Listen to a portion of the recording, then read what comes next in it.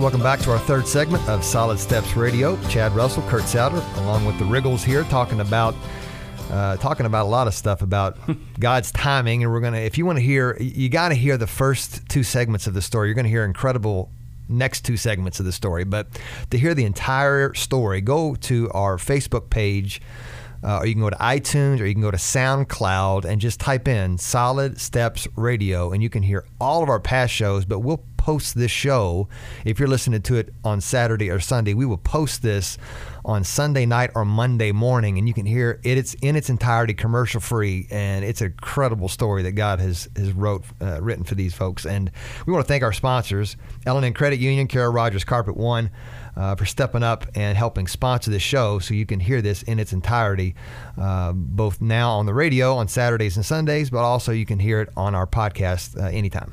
And so, David, we've been talking about how God has put this on your whole family, really. It started with Michaela and, your son, Evan, with autism. But you mentioned in the break this whole thing of timing. Oh, it's critical. I was sitting down watching TV one day, and I was watching these guys. It was like one of those caught on camera deals, and these guys were jumping off this jetty in Hawaii. And the long story short, it was like a 50-foot cliff, and the water would flush in, and it would be, the water would be 4 feet from them, and then it would wash back out, and it would be sand. And the challenge was for these guys to jump, and when the water was at its highest, and then it would kind of wash them out, and they would come around really quick, swim around, and get out and come up and do it again. Well, every once in a while, somebody would not get their timing right, and obviously would literally die doing this. And they would police would try to stop it, but it was just the thing to do. It was the challenging thing to do. And I was just sitting watching that, and God said, "Hey, you know what the difference in that first guy and the second guy was?" And He says, "Timing. This guy's having fun. He's done it for years, and this guy's dead." And He said, "When I tell you jump, you jump. When I tell you don't jump, don't jump. Don't jump. When I tell you don't even go there, don't go there." And it really, that, as crazy as that is, that taught me a lesson that God's got a timing for everything. He knew exactly what the economy was going to do. He knew the ups and downs. He saw things that I didn't see, but I had a great plan, and it was a good plan. I had 16 people validate my plan. We did a test run, but it wasn't God's plan, and I really learned from that hey, God's got a timing for everything, and number one, you want to make sure it's His plan. Is it a good plan or is it a God plan? Yes. And you'll know it. You will know it, and God will take you through that pace. And then is the timing right? And it was a huge lesson learned for me. A lot of times we really get the plan right. We really get His will right, except the timing piece. Exactly, and that's critical, because he basically said, "Here's the plan. I want to show you the plan," and I said, "I got it. I'm taking off. Thanks, God." And I took off. He's like, "Whoa, it's not the time." And we can really set ourselves back and mess a lot of things up because we get have so much zeal for being about God's business.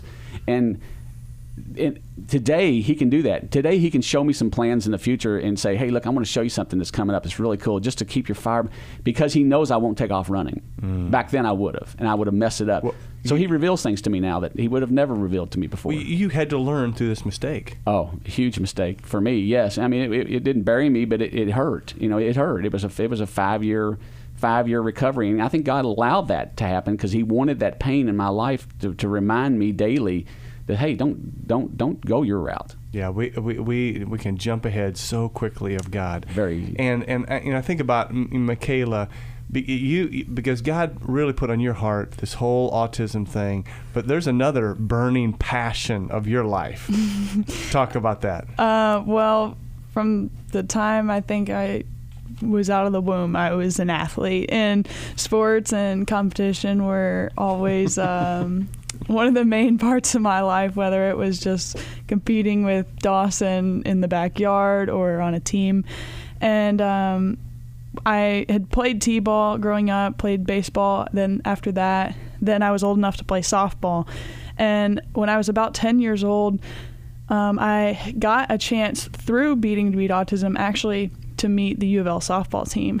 And I grew up a Cards fan as well. And so as soon as I got to do that, it was over. I was like, I have to be a Louisville Cardinal. I have to play softball. And so from that time on, I made it a goal of mine to one day play Division I softball, hopefully for U of L. And so I worked towards that goal, and I got on the best teams that I could to play the best teams that I could and become the best that I could. But that goal quickly became an idol. And when I was about 15, maybe 16 years old, I was going into my junior year. It was the summer before my junior year. And that's when you commit. That's when you can contact schools, and NCAA allows that connection to happen junior year. And so that was a really vital year towards getting recruited and committing to a school. And I felt like God was calling me to give up softball. And I was like, there's no way. Like, I've worked for this forever. This is what I love. Like, there's no way that now you're calling me to give up softball. And I hadn't gone to anyone else about this. That was one of the first mistakes I made, just not telling anyone else that I was having this struggle, and maybe thinking, well, God could be calling me to give up softball right now. And so for months, I tried to ignore his call, and I felt sort of like Jonah, where I was like, I really knew deep down in my heart where I was supposed to go and what I was supposed to do, but I was not about to do it. And through just absolute conversations with people, no one knew, but I would have conversations with people all the time that perfectly pertained to what I was dealing with. Wow. And God knew. They didn't know. The person I was talking to didn't know. I knew. God knew. There were just things every single day for months that brought this back up, that reminded me of the call that God had on my life. And after months of ignoring it and disobeying, I finally came to a point where I said, all right, God, you're going to have to either come to me in the flesh, like Jesus, come to my bedside right now and tell me to my face, give up softball, injure me, which I knew he wouldn't purposely do, so I felt kind of safe there, or you're going to have to make my passion to follow you greater than my passion to play softball. And he slowly started to do that. And my dad, he can always tell my passion playing softball. Like, he always tells me, I don't care how you perform on the field. I don't care if you strike out every time or if you hit home runs every time. I just want you to play with passion. And I will invest in you to play as long as you play with passion. And he started to notice I wasn't doing that anymore. And he didn't know about the spiritual battle I was having at that time, but he did notice my passion. And the first practice of my travel team that summer, he confronted me about it, and he talked to me about it. He said, I just don't see you playing with passion. I don't see you practicing out there having a good time. And I wasn't, because I was battling this that he didn't know about. I absolutely wrestling with God, yeah. And he didn't know, but he could see the passion in me. And so that night I broke down, because I knew, like, I can't run from this anymore. I can't deny this anymore, no matter how bad I want to. And I have to give up softball. And you told your dad that night? I told him that night or either the next morning, and I said, I'm done. I can't do this anymore. God has been calling me to give up softball and for a long time, but now I'm going to do it. How long? How many months, you think? Probably about 6 months. Okay. Yeah, at least. And David, what's going through your mind? I mean, she's been playing softball, has this dream of Division I playing, at U of L, and what's going through your mind when she tells you this? Well, we'd spent probably 8 years of investment in time and money, and I told her, no, you didn't hear from God, and you're going to play. Pick up your bat and go ahead. There's supposed to be a scholarship, exactly. And this is your college education. Absolutely. This said the guy who said he's learned to listen to what God's saying. Yeah. That was after this. He said get back and go hit in the backyard. Yeah. So no, I told her I gave her a hug and told her I was proud of her. I said, at the end of this gig of life, I said, as much as I love softball, and this needs to be your dream. I said, and what was more important to me, at the end of this, you're going to be someone's wife. You're going to be you'll always be my daughter. I said, and you're going to be in God's ministry in some way. And so I said, what's most important, in all honesty, is that at the end of this, I have a great daughter and a good softball player, rather than having a great softball player and a good daughter. I said, you do what God has called you to do, and I'll support you 110%. And it's been a life. I mean, when you play that level of ball, it's a life, and it has been. And so you stopped playing. I did. I put it down that day and didn't pick it back up. Did not pick it back up. And years. And that was tough. Absolutely. It was like I had built my identity up since T-ball, really, and as an athlete, as a potential Division I softball player, and then the walls just came crashing down, and so I didn't know who I was anymore. Now, it's not like you were a hack softball player. You were a good softball player, right? I mean, I'll ask you, Dad. Was she? Yes, very. She had the capability to be a D1 player. Totally, okay. Yes, and we didn't, and I never gave her a jaded view of her. I mean, I was honest with her. If she needed work, I set her up with people that were Division I athletes when she decided at 8 years old she wanted, and gave her benchmark steps all along through the years. If you're going to be there, this is the point you have to hit in life. Wow, we got to take a break. We're going to take a break, but I got to tell you what. That story's not over. Not like you think. So you got to come back and hear the end of this story. Actually, not the end. The continuation of the story and where we are now. We're going to take a break, come back for our final segment with the Riggles on Solid Steps Radio.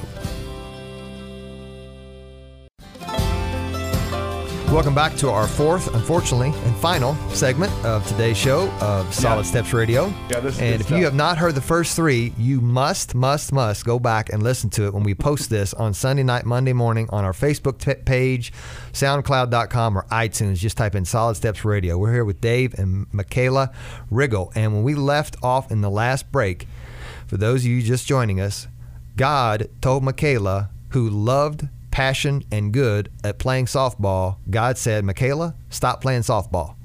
And Michaela, after a little bit of wrestling, said, okay, I'll quit playing softball. And so where do we go from there? And you quit, I mean, for how long? I did not play softball for 2 years. You didn't pick up a bat for 2 years? No, they just stayed in my bag.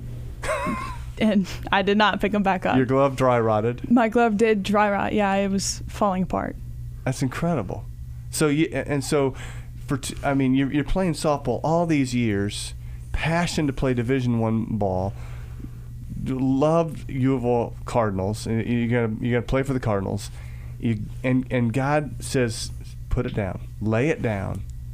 You wrestle with that. You finally lay it down at His feet, and you don't pick up your glove or a bat for 2 years. What do you do during those 2 years? Immediately, really, after I gave it up, I was able to start going and serving at middle school camps. I was able to go to high school camps, just about focusing my entire summer in life around ministry, around younger kids being able to see Jesus in me, and hopefully for them to fall in love with Jesus over however much time that we had together at camps. And so God's using you, you're touching kids, and fast forward 2 years. Absolutely. Well, in that time of 2 years, I felt like God was calling me into full-time ministry after school. And so I followed that calling, but then in about 2 years, I got my dad got a call from an old coach of mine. But you had a little, even before that phone call, you had a little bit of passion to pick up. To still play softball. I mean, even though I gave up softball, I loved it. I loved it. It was just that my passion to follow Jesus happened to be more, and so I still loved softball though, and felt passionate about it. You told your dad something. You went to your dad and you said, Dad, I think I want to go play softball again. Something like that, right? Yeah, I don't remember exactly. Yeah, she came to me and she said, I just feel like God's calling me back to softball. And I said, well, this was the middle of her senior year. And I said, well, that's great, Michaela, but travel ball teams are full. The year's already in place, and I don't know how you'd ever play ball. I don't know how you'd ever get on an elite team at this point. And I think it was a couple days later, I got a phone call from her old coach and said, David, I know that Michaela's not playing ball anymore. She goes, but my catcher's having hand surgery, and I've got these college showcase tournaments, 3 of them left. Is there any way that she could possibly catch one game for me? Because she's just in a bind. I said, well, let me let you talk to Michaela. You know, so I handed her the phone. It was like immediately, yes, I'll do it. And so long story short, we went to the very first practice. I think it was the next day they had a practice. She went to the first practice, pulled a bat out, and has not swung a bat in 2 years. Hadn't swung a bat in 2 years. Hadn't even been out of her ball bag. And her glove, she threw the first couple pitches and blew her glove out. And I'm sitting there trying to put stitches back in this thing to get it going. And the coach said, I remember her coming up to bat, and the coach said, throw her everything. And the other coach said, no, she hadn't hit a ball in 2 years. You know, go easy on. She said, no, throw her everything. Mix it up. I want to see what she does. In the first practice, she hit about 8 home runs, and went on to the last. She had 3 tournaments. She played the last 3 tournaments and played the best ball she's ever played with the most joy she's ever played with. It was exciting, fun time to watch. That's incredible. That's amazing. And your window there, like you had said, I said the window has closed in regards to your ability. And what'd you say? The window has been closed and welded shut. Like, it was way past time for there's no recruiting reason. and there's no reason you should have played that well. Absolutely not. Yeah. No. But that was the most fun I've ever had playing ball. It was the most peace I've ever had playing ball, and it really was because I wasn't playing to impress the people in the stands, but I had an audience of one, and that I didn't care what I did on that field as long as I glorified God in whatever I did. There's freedom. There is. It was absolute freedom. It was fun. It was fun. Oh, David, what's going through your heart and mind as she lays off softball for 2 years, wants to come back, Well, for me, I thought, it's still too late. I mean, the exposure's too late. And she actually went to the very first tournament, and a college coach came up to me and had heard that she's not recruited. And, of course, her size and hitting, and he said, she's not recruited? What is she, like an axe murderer or something? There's a story behind this, And say, well, she took off 2 years, and so I was trying to tell this guy the story, and he just looked at me like, no, there's something more to this story. This girl's a head case or something, And it was really funny because these coaches they would just walk by because they thought, well, there's no way this girl's is not recruited already. She's 18. They recruit when they're 14. So it was really weird. It was kind of comical actually. And so the beautiful thing is, what are you doing right now? Well, God opened up that window that was welded shut, and now I do play softball for the University of Louisville. That is just like, oh my goodness. It was a huge God story in and of itself, but only He could have really made that happen. He wanted you to work through that He is the master and Lord of your life, and to surrender and lay it at His feet. And then once He knew that you laid it at His feet, then He said, okay, pick it back up, go play ball. Got something for you. Yeah. Wow, that is so awesome. And not only but you're playing ball at U of L, Division I school, but God's using you. Absolutely. Talk about that. Well, I've come into this. I think if you would have asked me 5 years ago and told me I would play for U of L, I would have told you that, like, my mission there would have been to glorify my name, to break every record I could, make sure everybody knew who Michaela Riggle was. Now that I'm there, how I perform on the field is not as important to me as how intentional I am in being Christ to my teammates and being Christ to my coaches. And so my mission there now is to glorify Him in however much time there I have, and whatever role I am put in while I'm there.